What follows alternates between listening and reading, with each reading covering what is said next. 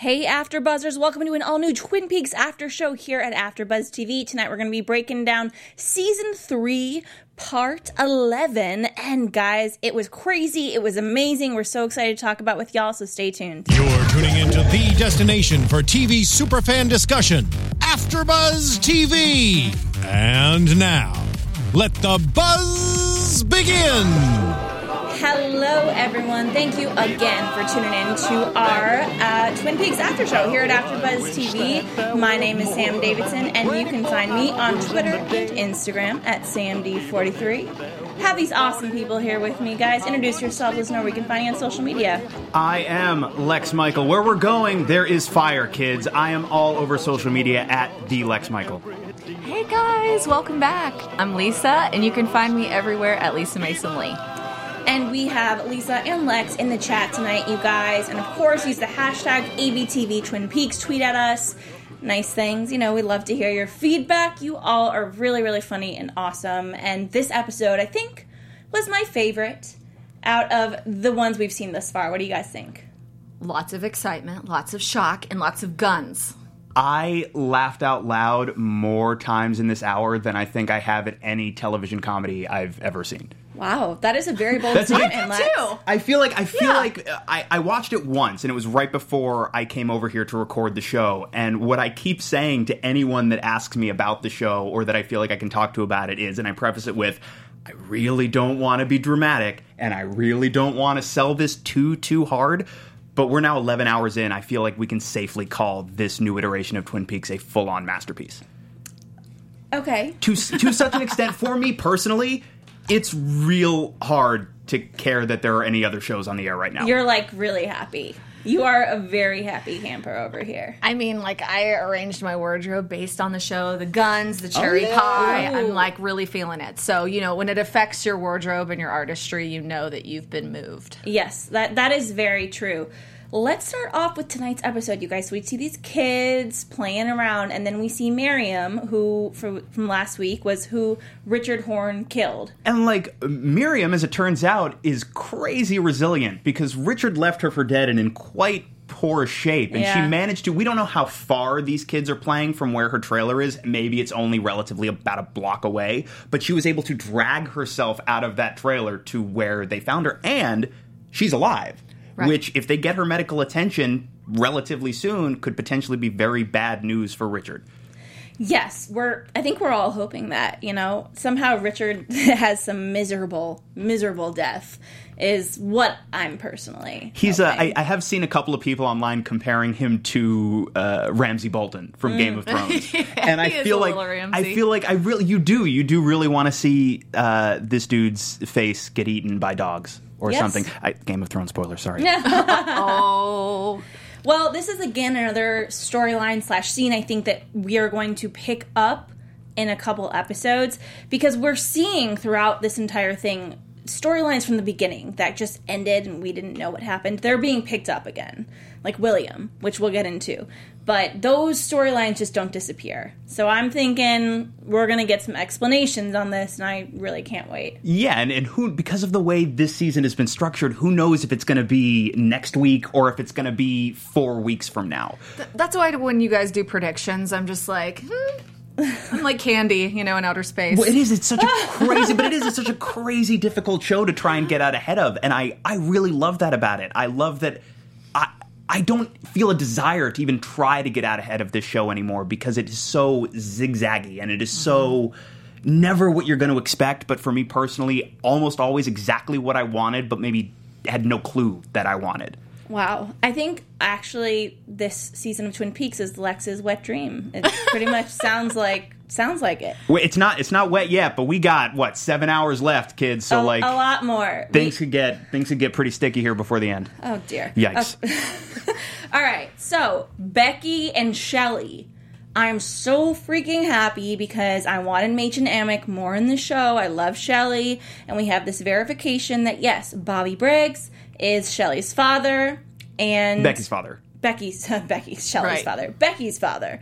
And they were married, I'm thinking, right? Right, according to when we watched the cast, at the end, we saw Shelley Briggs listed. Well, and before it was just Shelley. Right, and they referenced the fact that, of course, the two of them are Becky's parents, but as we see, they're not together anymore. As it turns out, it's like, Shelley, come on, stop making the same mistakes over and over and over and over. But she's with Red, apparently. Yeah. Oh, Lord. Which is not, no, girl. Another bad boy. Stop. The drug lord. I'm thinking that a lot of people seem under some kind of spell.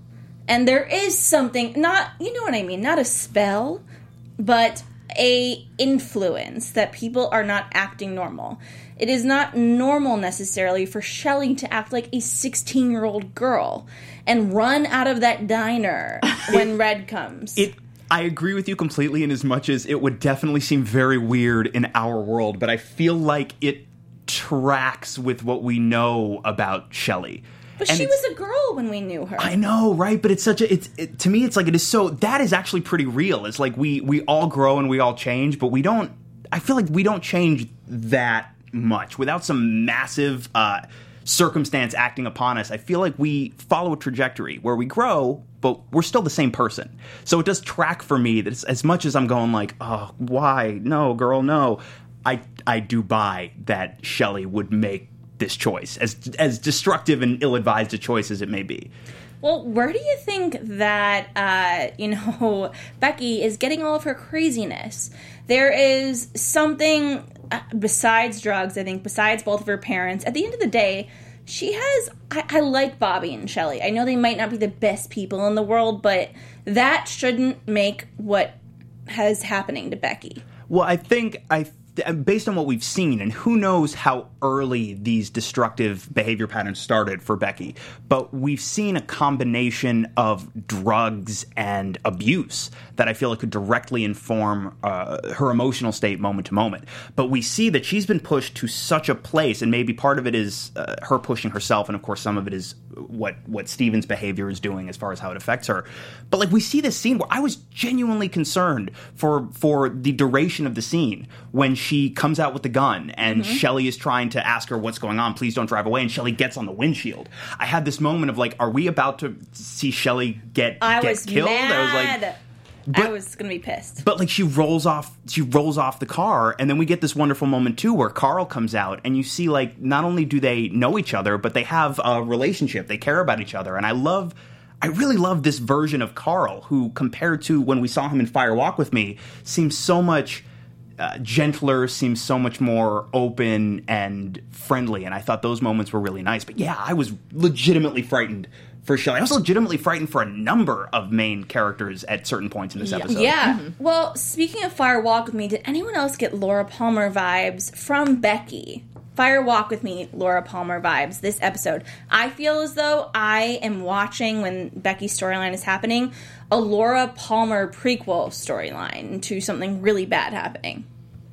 Well, it's not good, the situation she's in. She has an abusive boyfriend who's a total a-hole, and it sucks for her. And I keep thinking like mother, like daughter. And it's like unfolding right in front of us that she's taking after her mom the way she likes bad boys. It is. It's a little bit of, it's her mother's poor choices when it comes to the men that she involves herself with that we saw in the original series, combined with Laura Palmer's drug use and her self-destructive tendencies. Because for all of the bad decisions Shelley made about who to date/marry in the original show, Shelley never had as overtly self-destructive streak as Laura Palmer did. And absolutely, I see a melding of the two in Becky, which is concerning, of course. I mean, it literally feels like I'm watching a prequel, like Fire Walk with Me, and we are building up to something, and I cannot wait to see what that is.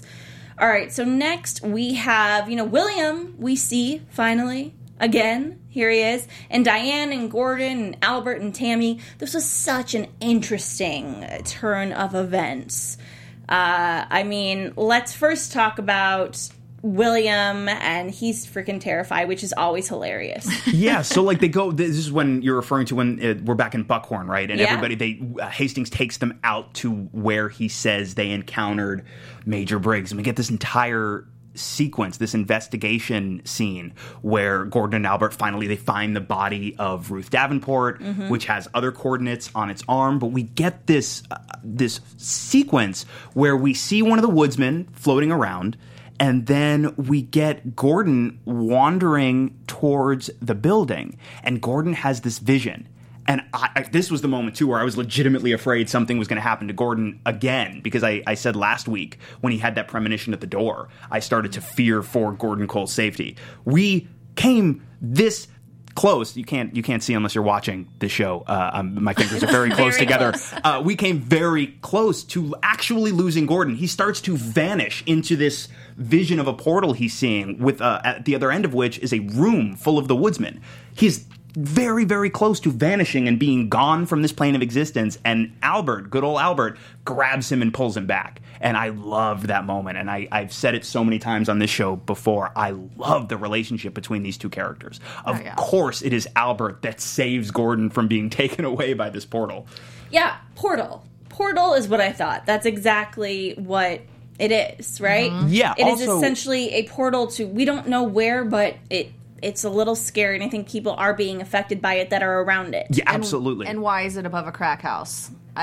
When you start hearing, and David Lynch has talked about how important sound design is to this new series. And I recommend, if you're watching the show, I don't know how everybody out there is watching this show, if you have a solid, like a real good pair of headphones that you can watch it with, if you haven't been using them, go back and watch these episodes again with some real high quality headphones, and you'll pick up a lot of additional detail. Case in point, and this one is a little more overt. I'm sure you could catch this without headphones. Electricity. Exactly. The electricity sound when they started approaching this building. And we know what electricity signifies in the world of Twin Peaks. We do.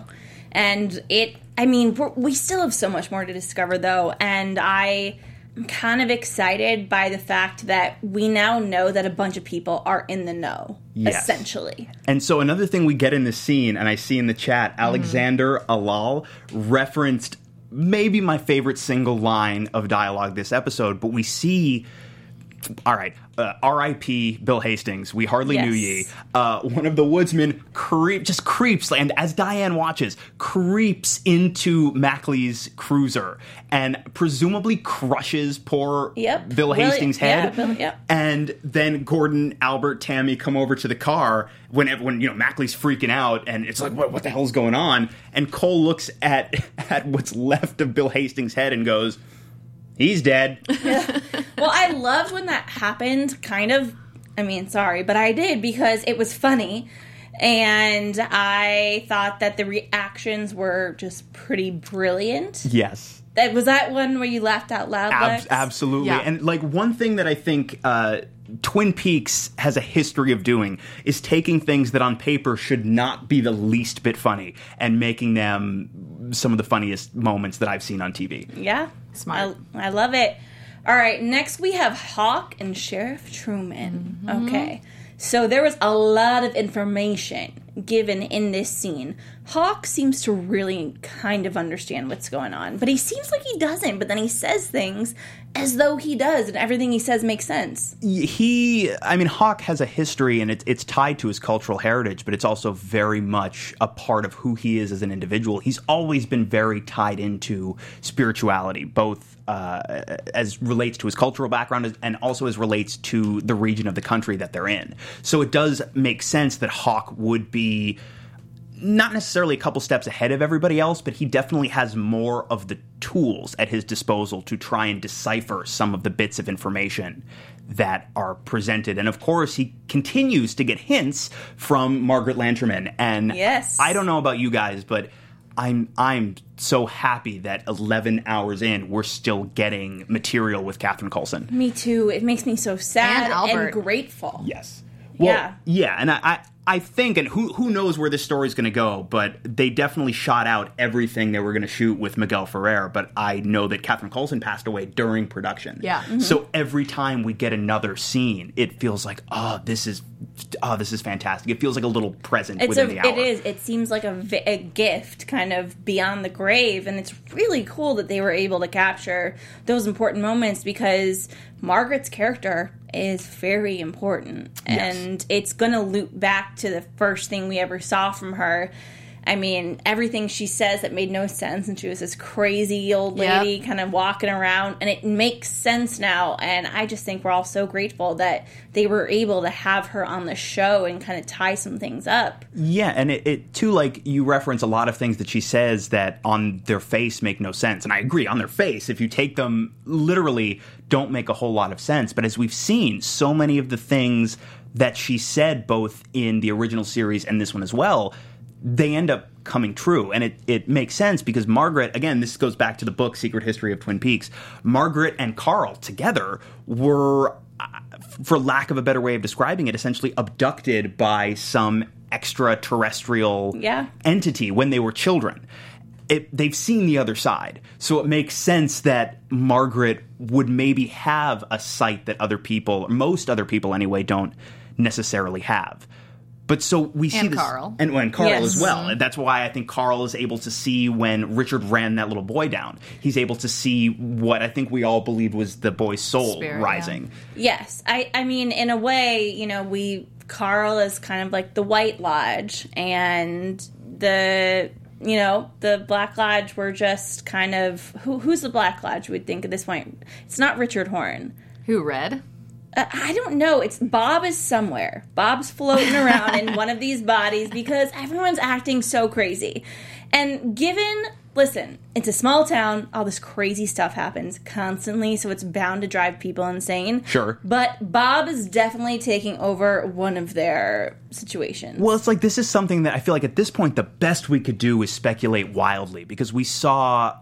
What was it, part 8, where the woodsmen tear the Bob bubble out of Mr. C. Sidebar. Right. Kyle MacLachlan, per this weekend's Twin Peaks panel at San Diego Comic-Con, said that he refers to Cooper's doppelganger as Mr. C. So as far as I'm concerned, that is now canon. We saw him take the Bob bubble out of Mr. C, and Mr. C still seems to be the same guy. Yeah. It does, if you really scrutinize the details, you could argue maybe he's missed a step a little bit. But now, where does that Bob bubble go? Does it just float into the ether somewhere, or does it find another host to latch onto? Mm-hmm. I mean, there's light and dark to everything in life, and as complicated and crazy as this show gets, that is what I think it's starting to represent, essentially. But a couple things that Hawk said that were interesting. And he's got that map, which I think it's so fascinating. What he says is the map is very old, but it's always current. It's like a living thing. And then, we point to a number of things on this map. We point to the 2 mountains, and he says this is where Major Briggs Station was, up on Blue Pine Mountain, which is something that is referenced in Secret History of Twin Peaks, that being where his station was. They talk about the fire, but it's not actual literal fire. It's a symbol that is the equivalent of modern day, what? Electricity. Yes. He also references the corn, but it's black disease corn. And unnatural, which represents death. Right, and also we also know what corn has meant so far in the Twin Peaks mythology. Hashtag crank Dak Garmin Bosia, pain and sorrow. And so it's this black corn, disease, death, and what do you get when you put the fire and the corn together?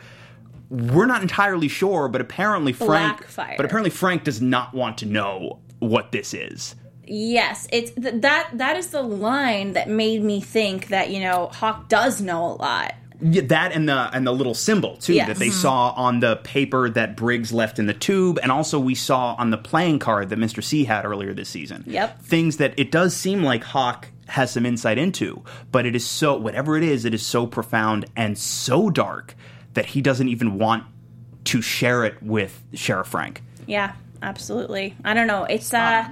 It's scary and very confusing. We also, in the same scene, we get this wonderful non sequitur moment with Deputy Jesse. Yeah. Yes.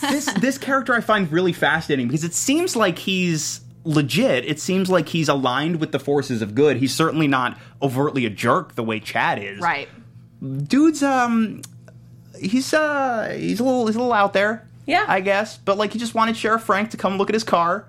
And Frank says, I'm in a meeting, can I look at your car tomorrow? And he's like, sure, thank you.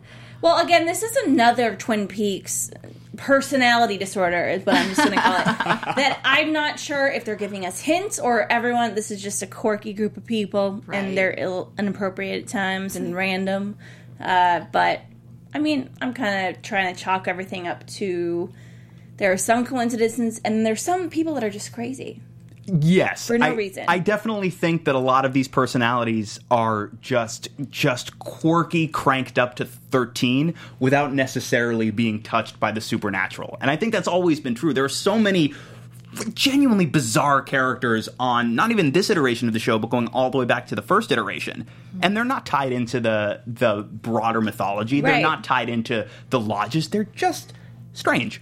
But also maybe whatever this electricity is, and that it does affect people and make them a little nutty. And we know it's in the air, too. Yeah. So, I mean, you think if you're inhaling gas of some sorts, and people are going to get a little weird, or they might die. So I think this all is going to be tied in together. Let's talk about, this Ruth and, her dead body. Her head is cut off of her body. Yes, and unfortunately, still no luck finding Major Briggs' head. No Major Briggs' head. Which, for all we know, doesn't exist on this plane. You know what I mean? Like, it's even probably in the black hole somewhere. Even though we found his body, for all we know, Cooper had the vision of his head because his head only now exists in this alternate dimension. Mm-hmm. God, you guys. That acid's great. I mean, it's so funny because some people say to us, they're like, oh, stoner idiots about us. And I think it's funny because that's what this show is. We're not stoner idiots. But in fact, we're just trying to be fair. We're just trying to follow along with the theme of, I don't know, someone's on acid. Well, what I think is so crazy about this show, and I've actually, over the past week, I've been going back and watching Twin Peaks Classic, we'll call it. And so much of what's there, even though obviously, especially the first half of the show, is built around this central mystery, and you don't know who's playing who, and you don't know who might be influenced by the supernatural like we don't know now. It's striking to me how much of what is presented is actually meant to be taken completely at face value. It's all weird, and we don't necessarily know moment to moment how everything ties together and what the significance of some of these things are. But I do think, strangely, a lot of what we're seeing is exactly what we're seeing. We just don't know why. Right. We don't know the why behind the what. Yeah, okay, so, Lisa, there's an interesting comment. I think Matt Miller said it about electricity. Yeah, I was just looking at that. He said, no, the electricity is how people can travel between the lodges and other supernatural places the light socket Cooper went through. Yes, definitely. Agreed. And I actually just watched the preview for the new Stranger Things next season. Me too! And I'm thinking, wow, they really took so much from Twin Peaks, and I didn't even realize it the first time around. But when I saw this trailer for the, second season of Stranger Things, I'm thinking, whoa, this is all very closely similar. I mean, we could spend an hour talking about Twin Peaks, the original series, as the bedrock of modern television. Yes. But I feel like if you Google it, you'll find any number of prominent television creators citing Twin Peaks as their greatest source of inspiration. Well, it's very true, but the thing is, this is the first time we've seen a portal situation. Everybody has thought about it. Everyone has considered that this is a possibility, of course, the Black Lodge, the White Lodge, but I'm pretty sure this is the first time we saw an actual portal. I feel like it's definitely thing. The first time we saw one that looked like a wormhole of sorts. In the box, right? First in the box? Oh, no, you mean the box at the beginning of the series? Yes. Yeah, I was referring to, the one we saw this episode, I think, is the first time we've seen one that looks like, what you think of a portal as looking at the first image that pops into your head. Yeah. But you referenced the box. We have seen portals in the Twin Peaks mythology before, whether it's the box in the penthouse in New York, or it's the curtain that opens in Glastonbury Grove where you can access the Black Lodge. We've seen a number of portals, but yes, this is the first one that looks like your run-of-the-mill, literal portal. Yeah, almost like a cartoon portal. It was never that's so kind of oblivious. Extreme. Yeah, like very Doctor Who, all of that stuff. And now that you say, I wouldn't have thought that myself, but now that you say it, the portal did look very much like the TARDIS could fly out, and you'd have your credits fly out, and you'd hear that. Yeah, exactly. I'm super into it, and like I said, this one was my favorite. And I love it when people just throw things in my face.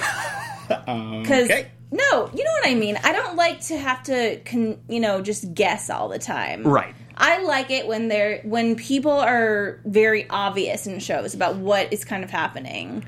For me, yeah, and that's fair. I feel like I go back and forth because I don't mind having to work certain elements of a story out, but I also think there are a lot of storytellers that obfuscate for the sake of obfuscating, and that's why. It's like you could do it if you can tell this story in a more straightforward manner. I feel like there's no reason to hide your intentions, unless again there's a specific story reason to do so. Yeah, we've just been so patient. I feel as though we've been very patient, and it's episode 11, and I'm ready for some stuff to actually start happening.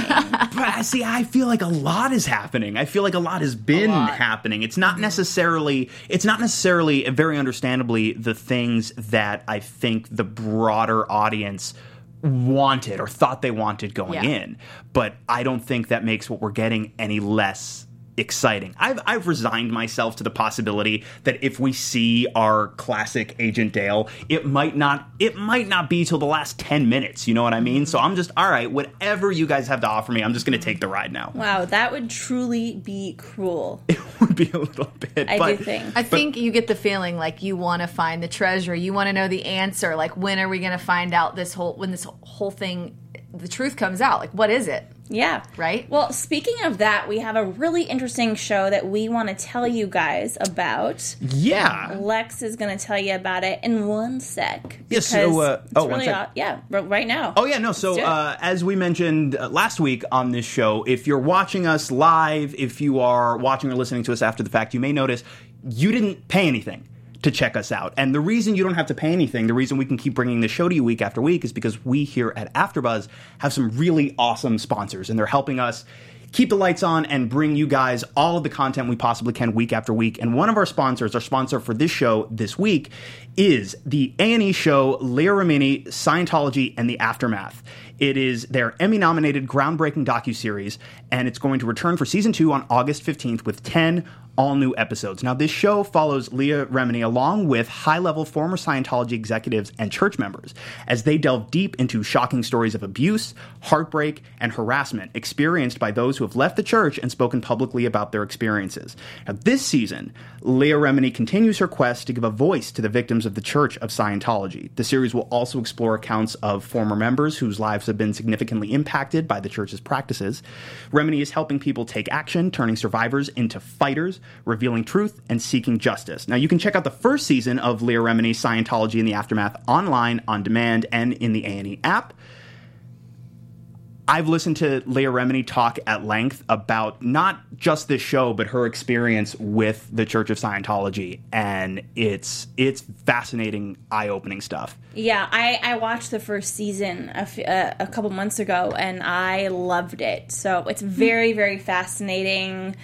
I don't know, I feel when things are written, science fiction, fantasy, whenever I hear about Scientology, I'm like, it's like somehow based in Scientology. If there was a real world understanding of Scientology, I would think it was kind of a fantasy or science fiction. I mean, listen, they have a booth at Comic-Con. They literally do. They're everywhere. They literally have a booth at Comic-Con. They are under the table right now.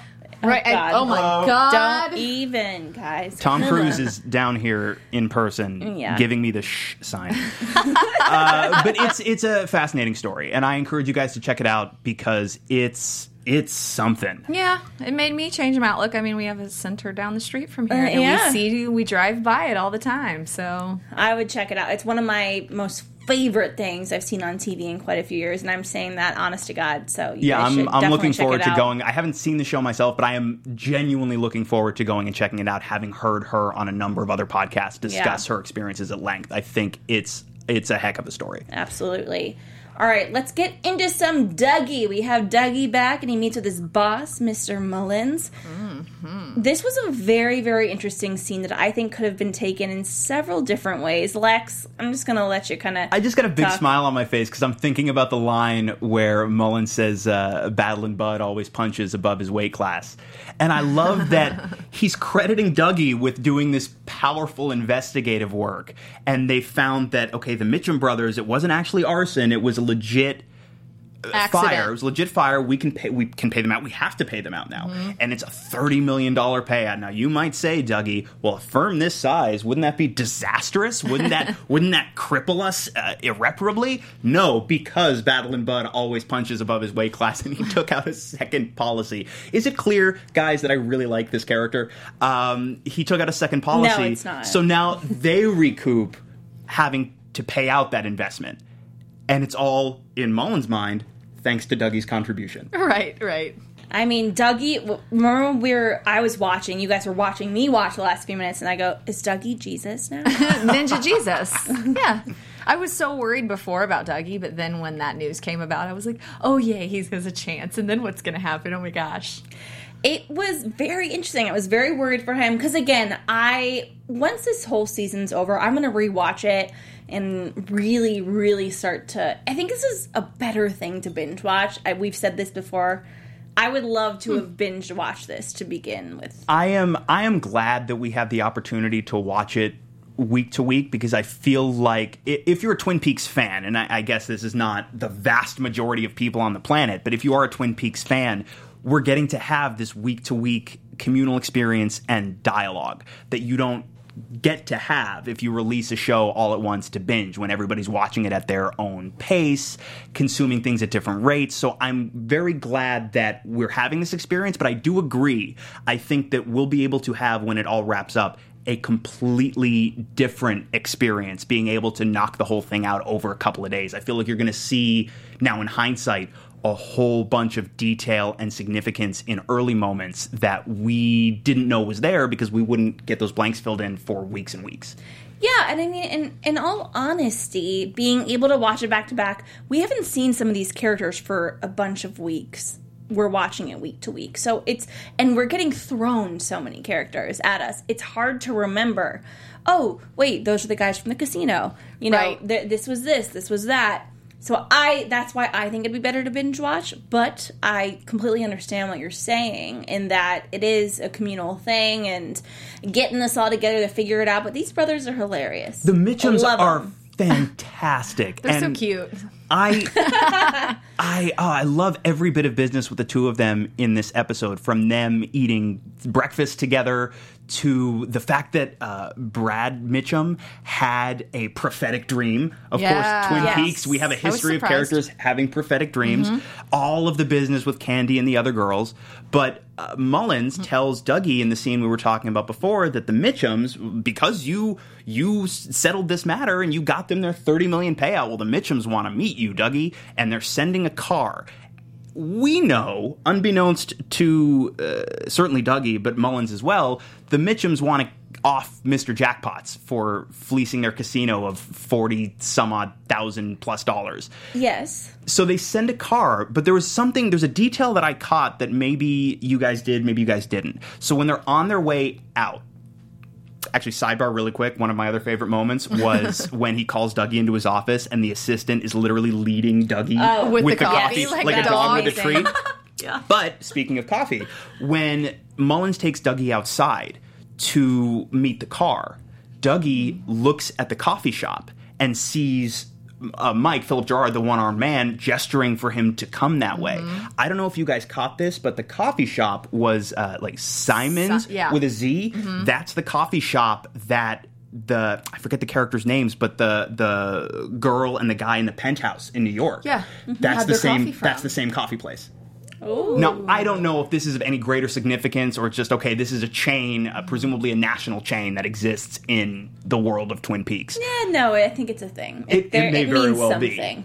But so we see Dougie, he gets this box, which we find out later is, of course, the cherry pie. But I love that the car drives him out into the desert, which if you've seen Casino or literally any other mob story set in Vegas, you know that when they drive you out into the desert, it means curtains, perhaps red curtains, for you. You're gonna die. Before we go further, I just want to say some people were talking in the chat about the cheek rubbing with Dougie. They want to know our thoughts. Did you guys have any thoughts on that? The dead part where he touches his face and he says dead. I don't necessarily have a theory, but I agree that moment very much stuck out. I think there are a lot of moments that have been happening that we're going to get Dale back. It's kind of like puzzle pieces that we're putting together to create Dale to come back. One we had, and we'll get to it. I don't want to get too far ahead of ourselves, but we had our biggest, oh, Dale is still in there moment that we've gotten, I think, all season long so far in one of our final scenes, or our final scene, in fact. Well, I wasn't here last week, as you all know. Sorry. And when he had sex with Janie E. With the arms flopping. That's when I thought, I was like, oh, it's going to bring him back. That is what is going to bring Dale back. He's going to Dale-gasm. Yeah, and then he's like, oh, I'm back. Oh, no. Yep, there he is.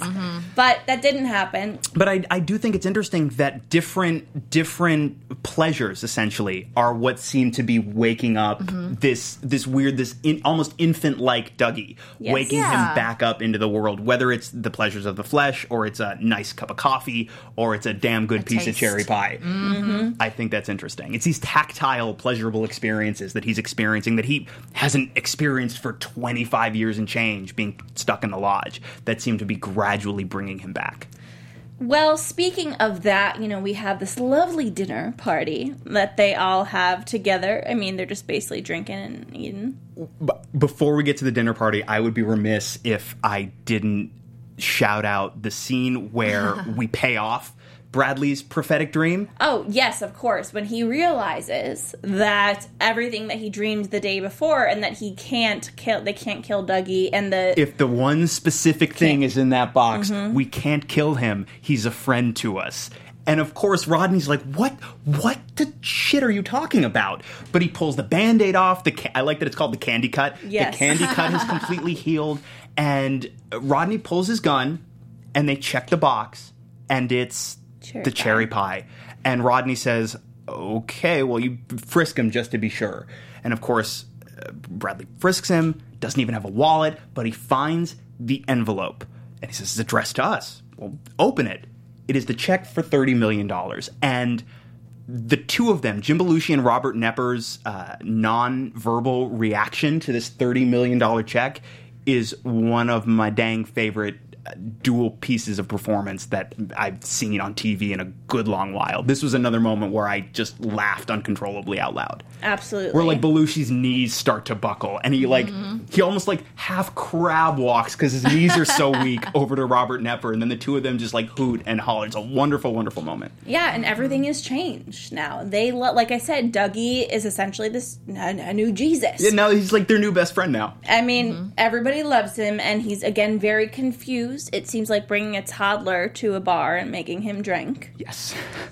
And I love when people talk to him, he responds with just repeating what they say, but they accept it as a response. Like, oh, okay, he responded. All right, we're good. Yeah, I mean, guys, I really wish we could have hours and hours to go through my notes, and I have all capitalized and underlined crap.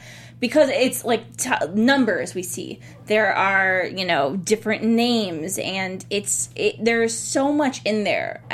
It's insane. There's a lot. There is so much detail being packed into not just every hour, but every scene of this show. And there are so many character threads that you would be forgiven for forgetting about. Yeah. That they will pick up on the better part of a month later. Case in point, this woman who spots Dougie sitting in the booth. And it took me a couple of seconds to piece together who this lady was. It's the angry homeless woman that Mr. Jackpots met in the casino. And he told her what slot machine to play. It paid out, and he essentially gave her her life back. And this scene actually got me a little bit emotional. I thought it was Did you cry again, Lex? So close. So close. Remember how close I was holding my fingers together before? That same amount. As close as Gordon was to disappearing. So I think there was a tear. Just a little, it got a little glassy. Glassy. But I thought that was a genuinely beautiful moment. She's got a life. She's wearing nice clothes. She's got a house. She has her son back in her life. She has a little dog. All because, like you say, of the Jesus-like powers of Mr. Jackpot's Dougie Jones. And I thought that was a really touching moment. Well, again, I think what we keep getting confused about is we're calling him Dougie. But we know this is not Dougie. This is Dale. Right. And this is... But it is and it isn't. Mm-hmm. Well, it's Dougie because everybody thinks he's Dougie. He's still him. Man. Okay, so it's essentially Dale, but with a little bit of Dougie mixed in, which we don't know much about Dougie. All we know is he was a yutz, as far as I can tell, and it was not a very nice man, not a very responsible man, and was in a car accident where he sustained some type of trauma, which explains why everybody seems to have, even when they're impatient with him, they seem to have a weird amount of patience for his behavior. But that is really all we know about Dougie. Yeah, I'm assuming we're going to kind of learn more about who Dougie was before Who even Dale knows, man? came in him. I'm hoping so because, again, the reason people have so much patience with him, there is something that I think people either found special or they understood something that we don't, some kind of knowledge that Dougie had. Yeah. I feel like we're just going to get more Dale and Dougie's going to be left in the dust, but I could be wrong. I mean, Dougie is somewhere, right? We saw him return to the lodge where it looks like they completely deconstructed him into that little marble. Oh, yeah, so that's right. It's totally they possible that, like, Dougie. yeah, like Dougie's nowhere now, I think. It's just... Dougie was a ploy. Right, right. Like, Dougie wasn't even, it's the best of our understanding, right? I feel like Dougie wasn't even actually a real human person to begin with. And we still don't know who his son is. Like, what is he? Right, and it's like, that raises so many questions, too, because if that was the biological offspring of Janie E. and Dougie Jones, what is Sonny Jim? Is Sonny Jim a human supernatural hybrid? Did you guys notice that they were asking about, does your kid have a gym set? Yes, it's like even the orphanage has a gym set. Yeah, and the child's name is Sonny Jim. I don't... A gym set. That. Really? I mean, is this too on the nose? But I really picked up on that because we always think this child is very smart and maybe knows more than he seems to know. And there's something going on with this child and with Janie E. It's almost like a dream world, a fake life that they had together. I would buy that Janie E. is a person, a normal, if eccentric person, but I do think there's a thread we could pull on about, even if I'm sure Sonny Jim isn't necessarily aware of any potential supernatural connection he may have, but it's entirely possible that he has some connection. If again, he is the biological son of not real guy Dougie Jones. Yeah. But so a couple of things, because we're getting to the end of the episode, and we're getting to our last few moments, but a couple of things we missed before we get to, I think, the big Dale line of the episode, which is in reference to the pie, of course. Yes. A couple of things that I want to hit real quick that stuck out to me. Gordon, after he has that experience, almost disappearing into the portal, which, by the way, the address was on Sycamore, a street called Sycamore, which obviously we know the significance of sycamores in the Twin Peaks mythology. But he has that moment where he gets the hand tremors that we saw at the very end of season 2 of the original Twin Peaks. So obviously there's a connection there, but we never got to, because it got canceled so abruptly, we never got to resolve what the hand tremors were in reference to. Obviously it's a connection somehow and in close proximity, presumably, to some sort of supernatural hotspot or occurrence or presence, but we don't know what it means. So hopefully this means we might get some more insight into the significance of that. And I did really quickly want to jump back and hit this great scene we get at the Double R after Bobby and Shelley talk to Becky, where a kid happens to grab a gun in the back of a car, shoot out the window, and a bullet goes into the Double R. And I loved a number of things about this sequence. I loved Bobby being a cop. Yeah. I really genuinely enjoyed that. And then the thought, we were talking about Shelley's poor taste in men and how she's constantly going after these bad boys. And somewhere in the back of my head, I was like, I was really glad when it seemed like Bobby and Shelley actually worked it out and got together. And now I'm wondering how much of the erosion of their relationship was connected to Bobby finally going straight and not being the bad boy that she was, and not being the bad boy that she was always attracted to. Yeah, guys, I think it's way more than that, and I don't think that Shelley is acting on her own merit. That's what I'm saying. Oh, I would be curious, because, like, who knows, right? I think she's just still crazy about bad boys. And she did seem, whether or not she's being acted upon by any external influence, she does seem genuinely attractive. Into Red. It's like a high school crush. Yes. All right. And then the other, we gotta hit. We do have to hit, because this has got to be significant. The sick kid, and the woman who is hitting the horn over and over and over again. And then when Bobby has her stop, and the kid starts puking, she starts going, as if she herself is now the car horn.